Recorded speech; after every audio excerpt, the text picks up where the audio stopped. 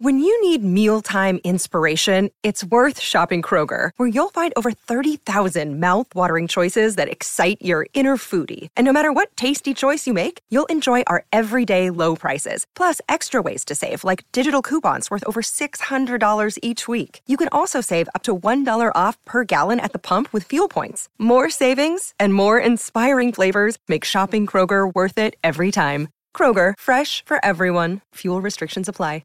With threats to our nation waiting around every corner, adaptability is more important than ever. When conditions change without notice, quick strategic thinking is crucial. And with obstacles consistently impending, determination is essential in overcoming them. It's this willingness, decisiveness, and resilience that sets Marines apart. With our fighting spirit, we don't just fight battles, we win them. Marines are the constant our nation counts on to fight the unknown. And through adaptable problem solving, we do just that. Learn more at marines.com. Another day is here, and you're ready for it. What to wear? Check. Breakfast, lunch, and dinner? Check. Planning for what's next and how to save for it? That's where Bank of America can help. For your financial to-dos, Bank of America has experts ready to help get you closer to your goals. Get started at one of our local financial centers or 24/7 in our mobile banking app. Find a location near you at bankofamerica.com/talktous. What would you like the power to do? Mobile banking requires downloading the app and is only available for select devices. Message and data rates may apply. Bank of America N.A., member FDIC.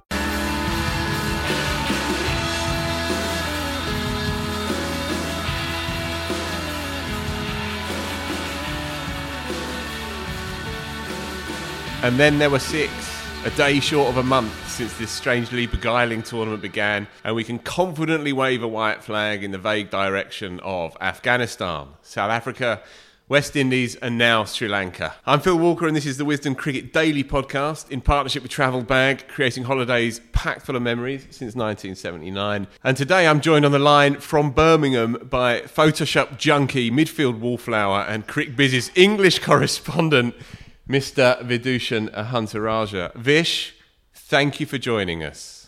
No worries, Phil. Thanks for having me. Yeah, well, it's a pleasure. I've been seeking you out for the best part of a month now, and finally you've given in. Perhaps it really is the end days of English cricket. I'm not sure. Anyway, without further ado, what's your moment of the day, Vish? My moment of the day is one that ultimately meant nothing at all, and it was a back-foot drive that Vishka Fernando paid off Kagiso Rabada, and I thought it was quite indicative of Sri Lanka's World Cup so far, that this little lad, this little 21-year-old who they didn't think of giving a go until the England game, is actually quite a good player and just hit one of the best bowlers in the world pretty serenely through cover point. Yeah, you'll probably talk about today's game, later on in this pod, but that was my particular moment. Yeah, well, that was also mine for what it's worth. It was a rather humdrum affair, this game. South Africa won by 9 wickets in the end. Sri Lanka didn't really put up a fight. I don't think they were ever really seriously considered for that final 4 slot, but they were theoretically at the start of the day still in the mix. Karuna Ratne went first ball, ducked into a good length ball from Rabada, a slightly peculiar way to begin the game. Fernando's 2 little cameos have summed up Sri Lanka's tournament, haven't they, really? He made a beautiful 49 the other day and a good 30 today before just tossing it away, in truth, really. And it's rather been the story of Sri Lanka. Little glimpses of class as ever, but overall a pretty misfiring campaign. Yeah, it has been. I mean, like, you've probably come to expect it, actually. I as soon as they came into this tournament with a new captain and a couple of big players left at home, I generally thought that they'd be lucky to win 2 games. They were very lucky to get off the hook against Afghanistan, to be fair. England did their duty as hosts and made them as comfortable as possible to give them another. But yeah, they have, from top to bottom, they've been a little bit of a shambles. And I suppose it's going to be players like Fernando and Udana who give them something to hold going forward. But even from the start, having a Test match number 3 who bowls a bit of part-time spin as your main spinner batting at number 9 in Dhananjaya de Silva is it's kind of mad. Just a little quick word on Kusal Mendes. Is he going backwards? He remains an enigmatic cricketer to me. Sometimes he looks like a world beater, but he sometimes looks like a rabbit in the headlights. Do you remember we used to have this conversation about Ian Bell every year? It'd be like, oh, well, this is his coming of age knock. This will be his coming of age knock, and then it kind of clicked. And I suppose the thing with the thing to take from Bell's story is the fact that he got enough opportunities to succeed, and then went big. it's weird because Sri Lankan cricket won't really have too many players kind of fighting for Kusal Mendis's spot, but then at the same time that in itself breeds a bit of a malaise, really, doesn't it? Because he's not particularly being pushed. They tried it a year or so ago, 18 months ago, where they left him out of the team completely, kind of for his own good, and saying that he needed to get away and recover and stuff like that. And he did come back a better player. Right. But yeah, it's just, well, I was just trying to check actually how old he is, because 24? you feel like time's still on his side. Is he 24? Let's see what it says here. Yeah, 24. So yeah, I mean, he does have time on his side. But yeah, he's a senior player now. What is it? He's 38 tests, 67 ODIs.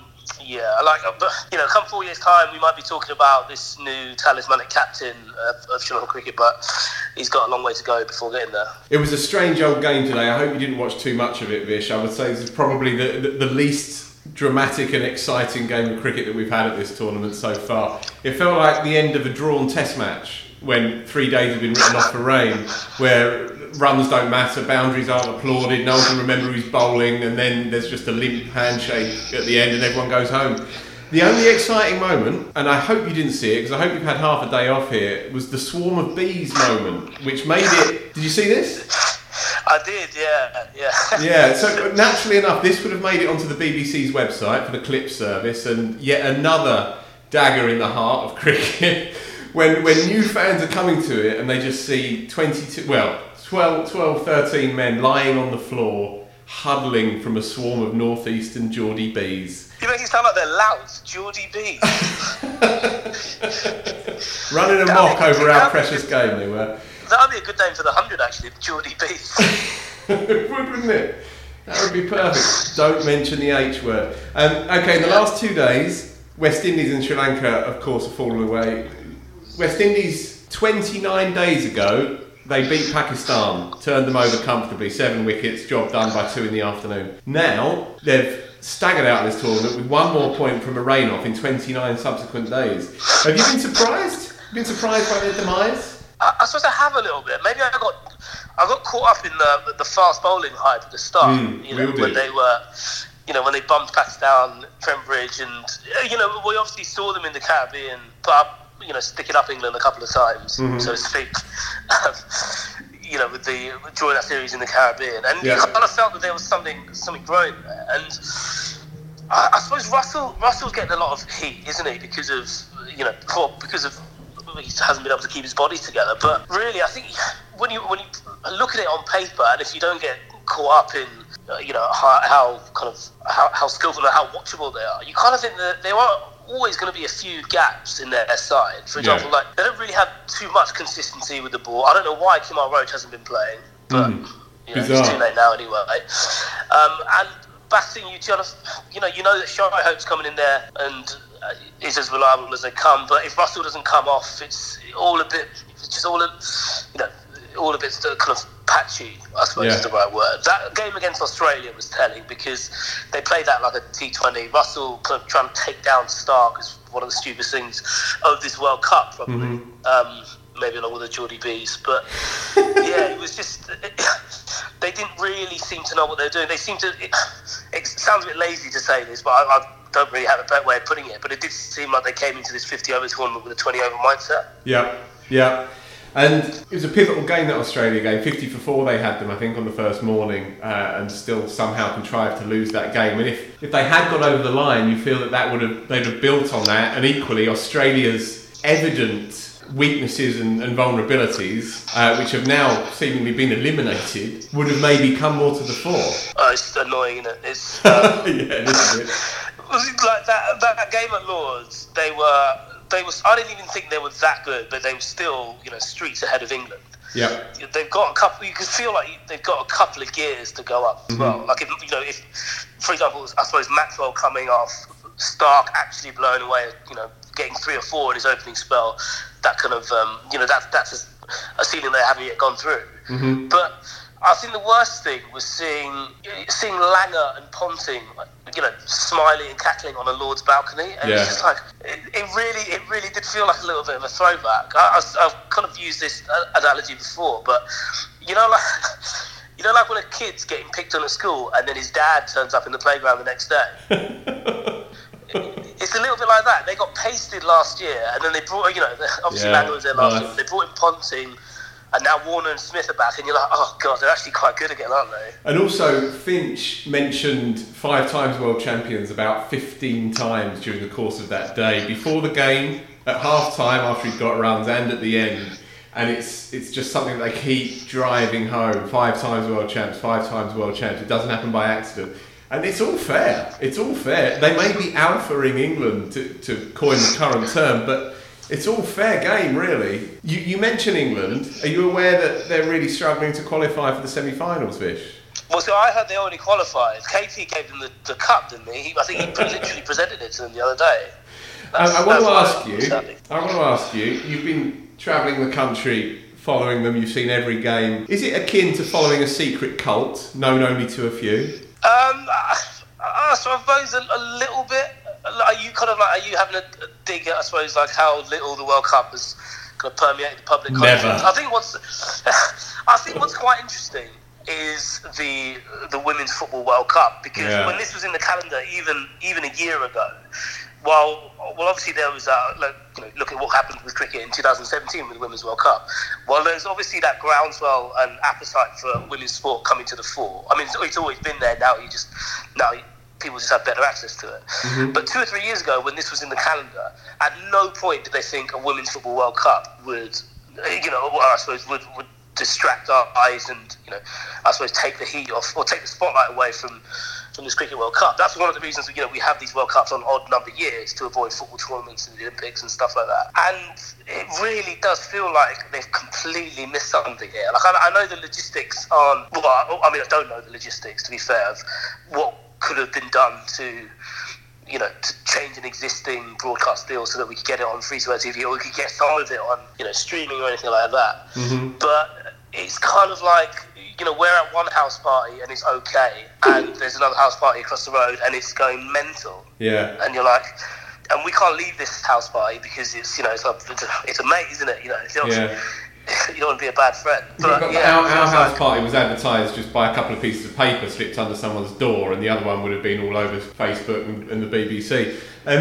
This is an ongoing problem that we know. I don't want to dwell too much on it because it's a very complex and rather tiresome argument now, I suppose. But looking at this team, they've obviously now lost 3 and 6. They are struggling to get over the line. 3 and 7, correction. And Johnny Bairstow's comments yesterday, I'll quote them back to you. People were waiting for us to fail, he said. They're not willing us on to win. In many ways, they are waiting for you to get that loss so they can jump on your throat. He may have been directing it at Peterson and Vaughan, or he may have been directing it more broadly than that. It's hard to say. What do you make of these comments? Are they indicative of a side that is rather losing its cool, or is this Johnny B being Johnny B? Well, I mean, you've just summed it up at the end there. Like, you've interviewed Johnny Bairstow before, I've interviewed him before. He has a way with words which seem quite confrontational, but I've actually I don't think he realises what he's saying at times, and I think this is another example of that. I don't think judging, I wasn't actually there when Bairstow gave these quotes, but speaking to people who were, he kind of said that it was put across in this typical Johnny Bairstow way, to put some air quotes on it, in that he was a bit punchy, but he wasn't really punchy, and he was almost trying to wind himself up, but also thinking his remarks were off the cuff. And I suppose it's a bit of naivety on his part, actually, considering that he's a senior member of this England team. I think sometimes he thinks he's on the field, he's a senior player on the field, but he doesn't take those responsibilities off it in terms of how he gives quotes and things to the press, because even so, not out of context, but written down, those are some pretty harsh words and some pretty misguided words all told. I mean, when you look at them on paper, they are quite unambiguous, but then, as you say, Bairstow's style is he can't avoid verbal confrontation, even when he's not necessarily driven by that. I would just add I found it quite demoralising personally, because I've sensed nothing but widespread desperation for England to do well in this tournament, and I think everybody from the top downwards are almost too desperate for England to do well, as if the stakes are even too dramatic. The consequences of them bumming out of this tournament for the game's future. We may even be overplaying the significance of this, but I can't see anybody with an inkling of interest in English cricket having anything but massive desire for them to do well.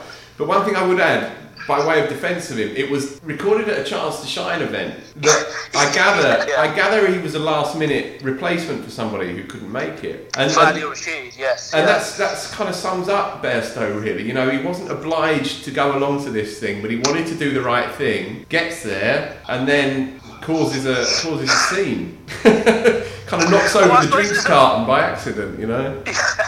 I suppose the one thing that we should caveat all this chat with, and it's something that I suppose probably too deep to get into it now, but I suppose it's one of the issues that comes with quotes like this is you never get the question. We never get to read the question, and it depends on how it was phrased to him. It might have been the case that someone asked him, do you feel like people are on your back now because because you've lost 3 out of 7, whatever it is. And I think that would add a lot of context, because evidently he was asked about about whether he felt that felt the pressure was on, felt that people were dismayed by what's gone on and that particular defeat against Australia. But he's got to be smarter than that. Like he's been in this game long enough that he knows that that people are going to strip away all the context and take that one line.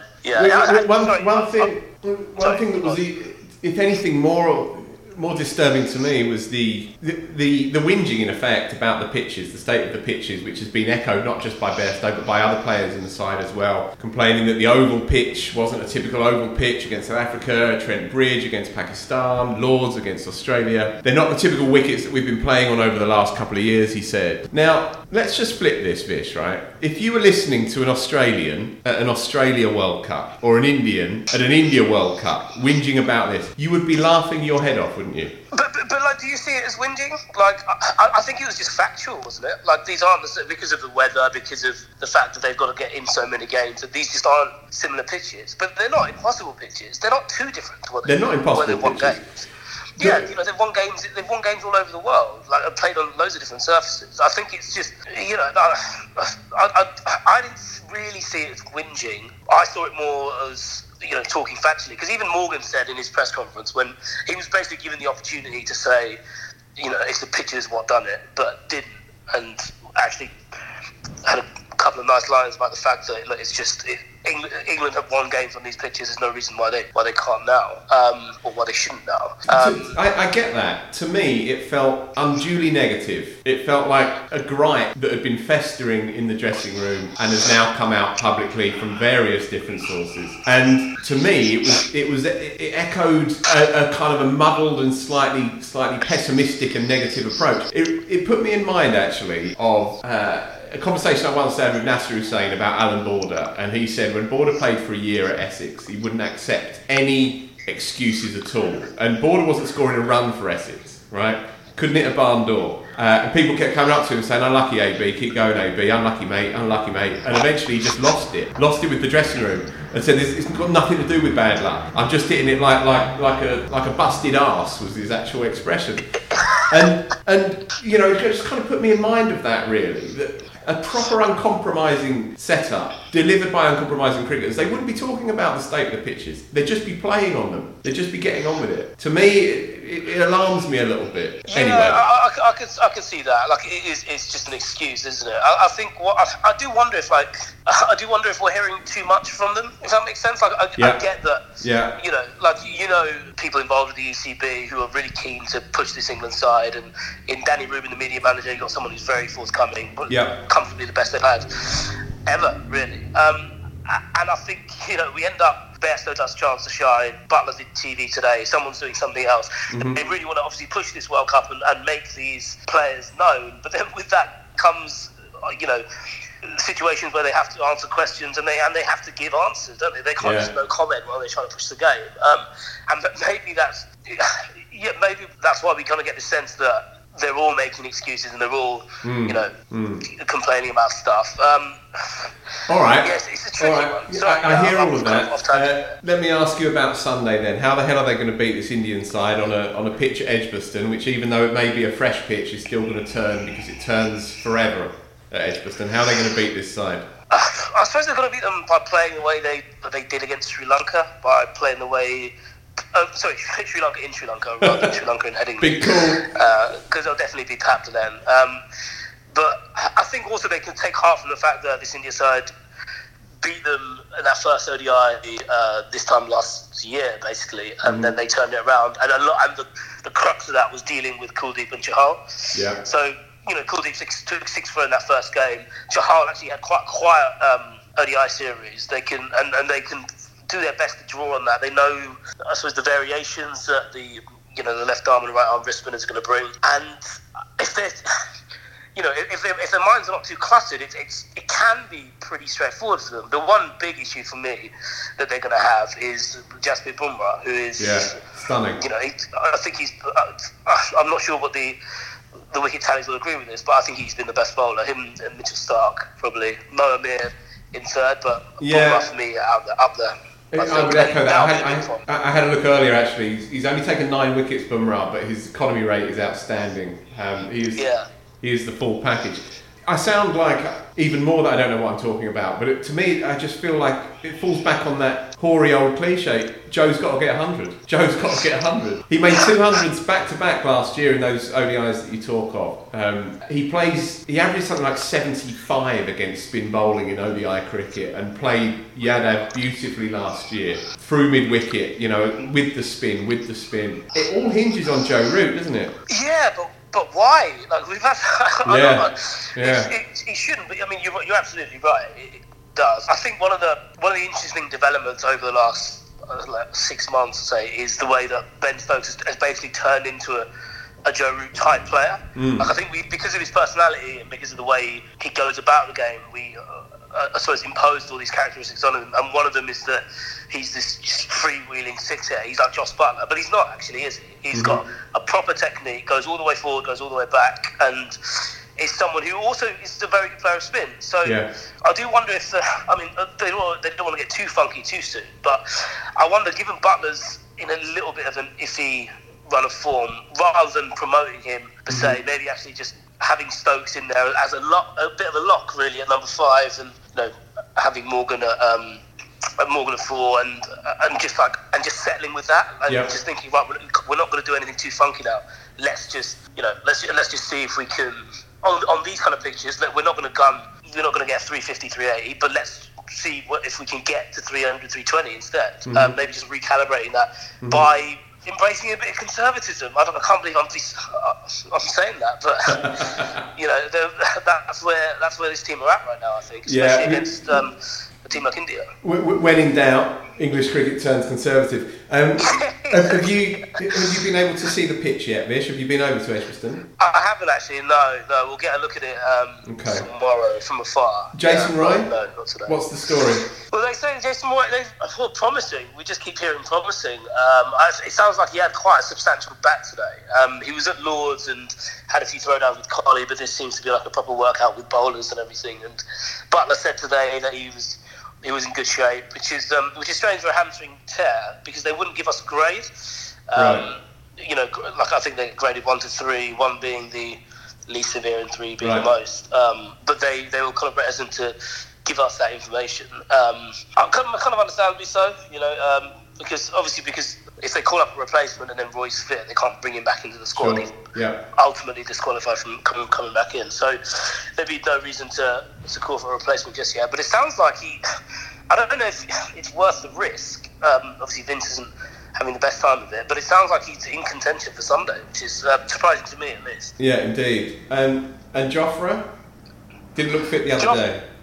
No, and he didn't bowl today either. I suppose, we've got another day, haven't we, to see what's what. Okay, well, hold on. Sorry, let's throw it forward then. If Jofra doesn't make the cut, who do you bring in?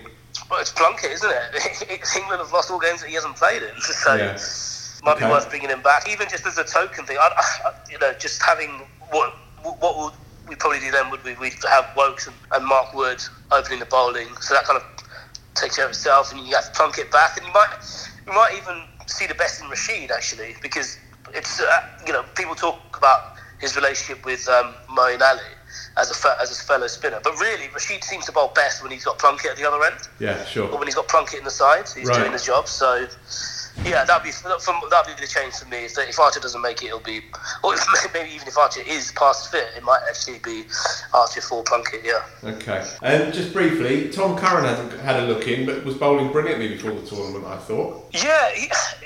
This is a thing. This is what England have cocked up here, because they thought they were going to qualify, or to be fair, they should have qualified by now, and maybe the Australia game and these two would be a chance to give some of the fringe players a bit of a go, so that they're not going into the knockout stages cold. It just hasn't really worked out like that. If Tom Curran is going to get a game, you kind of think now it's going to be due to injury, because England need to win these two games. He evidently isn't in their first 11 thoughts, or even their first 12. So you've got two games and you've got a semi-final and a final. Yeah. Okay. Semi-final and the final. So yeah, he's going to David May it probably. Are you? Well, where's your optimism levels? I'm about 7, but I'm quite optimistic anyway. But I'm about 7. Yeah, it's one of your more negative traits. I've always thought that. All right, we'll leave it at that. I just want to, just before you go, Vish, your moments of the tournament, your players of the tournament. Give me 2 or 3. We mentioned one of them, Jasprit Bumrah. I think he's been class, as you say. It's funny seeing teams basically trying to manage out his 10 overs. He's going to end up, as you mentioned, his economy rate there. I think that'll be the real measure. We don't need to look at the wickets column for him. Babar Azam as well. I think it's that it's that Rudyard Kipling poem, isn't it, about keeping your head while all around you are losing theirs. He just comes in and gets 50, doesn't he? Obviously got 100 against New Zealand, but comes in, you can bank on a 50 from him, while everyone else does all sorts of weird shit, like Mohammed Hafiz getting out to part-timers for fun, being caught on left side boundary, but he just goes about his business, and yeah, he's a classy player. You're an Azam fan. Do we need to talk about him in that Root, Williamson, Kohli column? I think in about 10 Test matches time, maybe 15, we absolutely do. Yeah, not yet, because he has to get the numbers across all 3 formats. But there's no question that he will. You know my feelings on him. I love the outburst as well, because he's quite a self-contained fella. But the outburst when he made the 100 was glorious. One of the moments of the tournament for me. And I would say, considering the moment and the pressure and what was at stake, I think it's probably the innings of the tournament so far, that 100 against New Zealand. Yeah, comfortably, yeah. Especially the crowd reaction as well. I think that made it. I was seeing Edgbaston go green. I know we're going to see it go blue on the weekend, but seeing it go green was pretty cool, actually. Yeah, indeed. Can't begrudge on that. And lastly, before you cut me off, Shakib Al Hasan as well. He's the best all-rounder we've ever seen. Yeah, fabulous cricketer. Probably the cricketer of the tournament so far, I would say. Definitely. All right, Vish, thank you for your time. Go and enjoy your Friday evening. Talk to me again when England have turned this around, and we can eat some humble pie. This has been the Wisden Cricket Daily podcast in partnership with Travel Bag, of course, creating holidays packed full of memories since 1979. Vish, thank you for joining me, sir. Thanks for having me. Yeah, I'll see you on the open top bus in a month's time. All right, the show rolls on into the weekend, but thankfully I won't be on it, folks, as Ibiza is calling. Yaz will be steering the ship before the return of Joe early next week. He can't come home soon enough. By then, England and India would have done their thing. It could be very spicy indeed. Don't forget to subscribe, of course, via the podcast app, Spotify and all the others. Thank you for listening. We'll be back tomorrow.